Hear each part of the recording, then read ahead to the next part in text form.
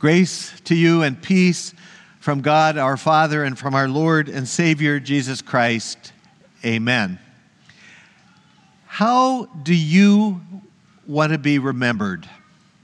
Think about that. When you die, what do you want people to say about you at your funeral? What will they say was most important to you?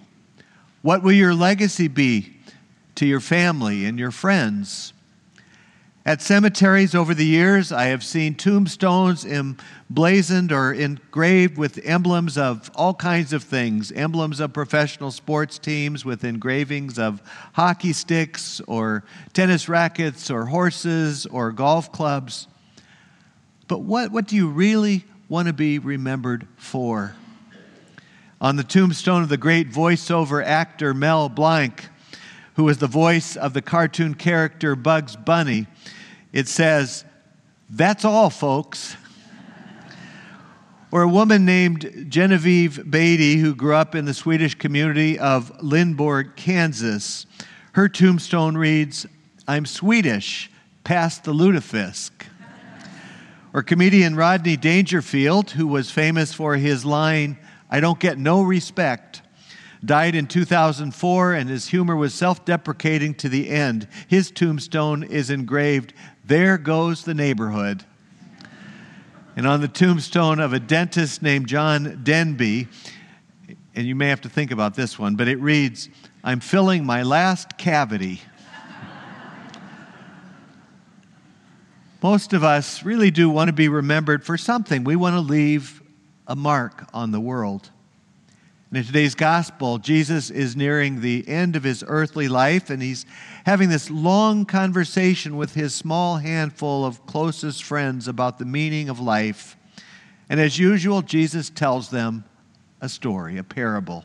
Jesus said, "There once was a man who was going on a long journey, but before he left, he called in his servants and he entrusted them with his property. To one he gave 5 talents. And a talent is a gold coin was a gold coin of considerable worth back at the time of Jesus. And so to another he gave 2 talents, and to the third he gave only 1 talent. And then the master went away. Immediately the 5-talent servant began trading and investing his talents, and he turned 5 into 10. And the 2-talent servant did the same thing, earning 2 more talents. But the 1-talent servant was afraid that he might fail his master, so he simply dug a hole in his backyard and he buried his 1 talent. One day there was a knock at the door. The master returned and he asked his servants for an accounting. And when the 5-talent and 2-talent servants gave their report, the master was very, very pleased. And then the 1-talent servant said that he had not wanted to risk that which had been entrusted to him, so he simply buried it. And the master was furious, and he cast him into outer darkness. Now, this is a very simple and direct parable, unlike some of Jesus' parables. God entrusts every single person with a life, and with the gifts necessary to make something of that life. And it's up to us to use them wisely, to invest and manage our gifts in such a way that will leave a legacy and leave the world a better place. I'm reminded of a true story from many years ago about a boy named Tony. His voice as a young man or young person was high and squeaky. He loved to sing, but he couldn't even make it past the auditions for the local boys' choir. And so he took violin lessons until the neighbors complained and his parents had him stop playing the violin. And yet Tony loved music. He still wanted to make music. His friends gave him a hard time because his only talent seemed to be whittling. And when he was older, he served as an apprentice to a music instrument maker. His knack for whittling turned into carving, and his hobby actually became his craft, his livelihood. He worked patiently and faithfully for many, many years. And by the time Tony died, he left over 1,500 violins, each one bearing a label that said Antonio Stradivarius. And today they are, of course, the most sought-after violins in the world, each worth millions of dollars. Now, Antonio couldn't sing. He wasn't a particularly gifted musician. But his responsibility was to use his ability to the glory of God, and his violins are still making beautiful music even to this day.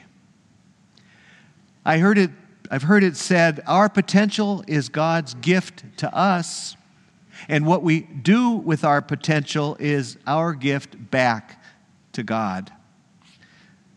I really like that. Our potential is God's gift to us, and what we do with it is our gift back to God. And when we fail to use our gifts, so often we lose them.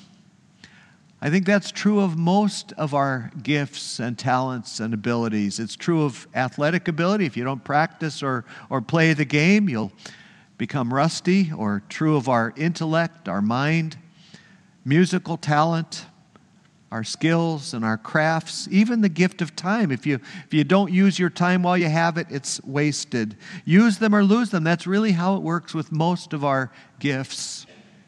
And that's what happened to the servant who was given this one talent in Jesus' parable. He simply buried his gift in the ground. He played it safe. And in the end, he lost it all because it was just wasted.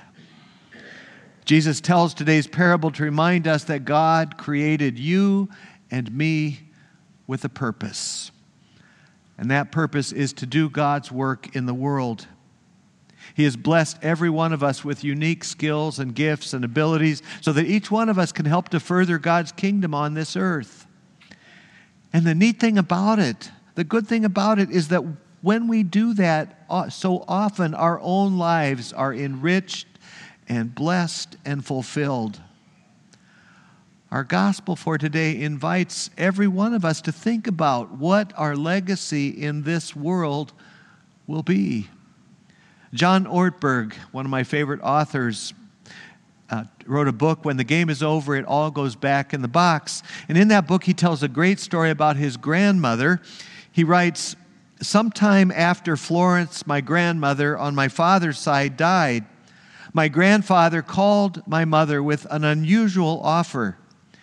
Catty, he said in his heavy, sweet Swedish accent, I was going through some of Florence's things in the attic when I came across a box of old dishes. I was going to get rid of them, but I noticed they're blue, your favorite color. Why don't you take a look at them, and if you want them, they're yours. Otherwise, I'll give them to the Salvation Army. So my mother went through the attic expecting some run-of-the-mill dinnerware. Instead, when she opened up the box, she was looking at some of the most exquisite china she had ever seen.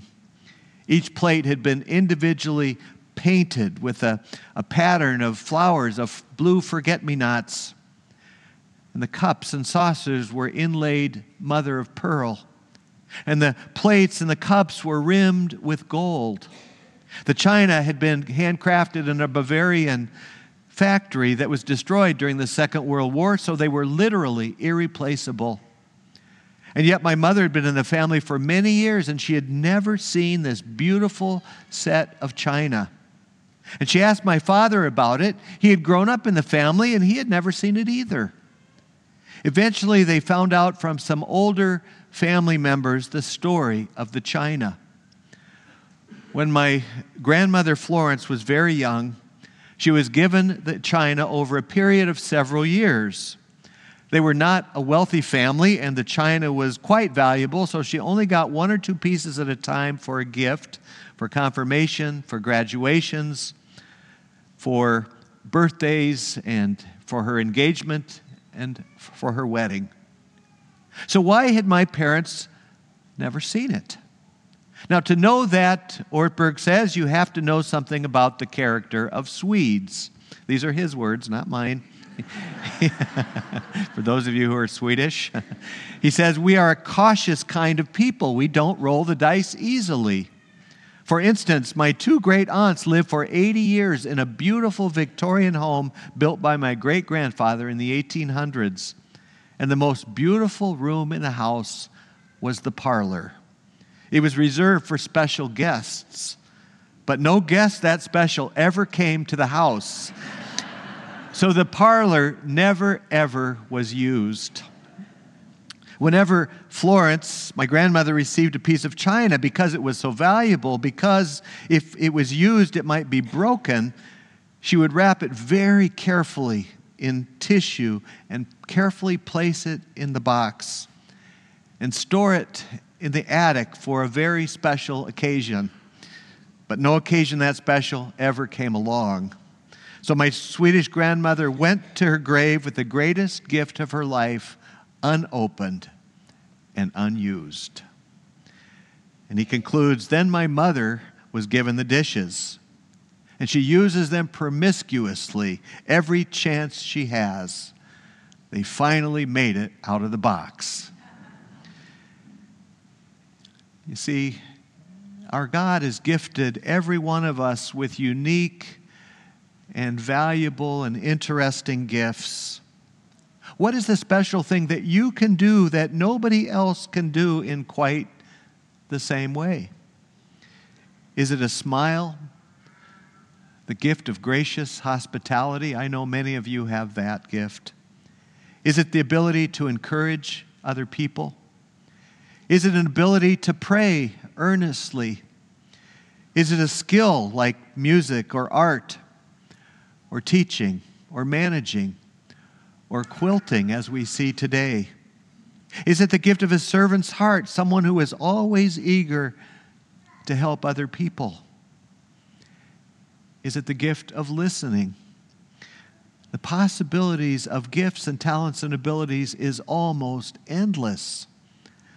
And today in this parable of the talents, God challenges each one of us to unwrap our gifts, not to hide them and bury them, but to open them up and discover what's inside and to share them in a way that will make God's kingdom on earth a better place. So I'd like to leave you with a simple question this week, something for you to think about throughout the week. What will your legacy be? What will your legacy be? What do you hope will be inscribed on your gravestone or marker someday? How about this one? Well done, good and faithful servant. Amen.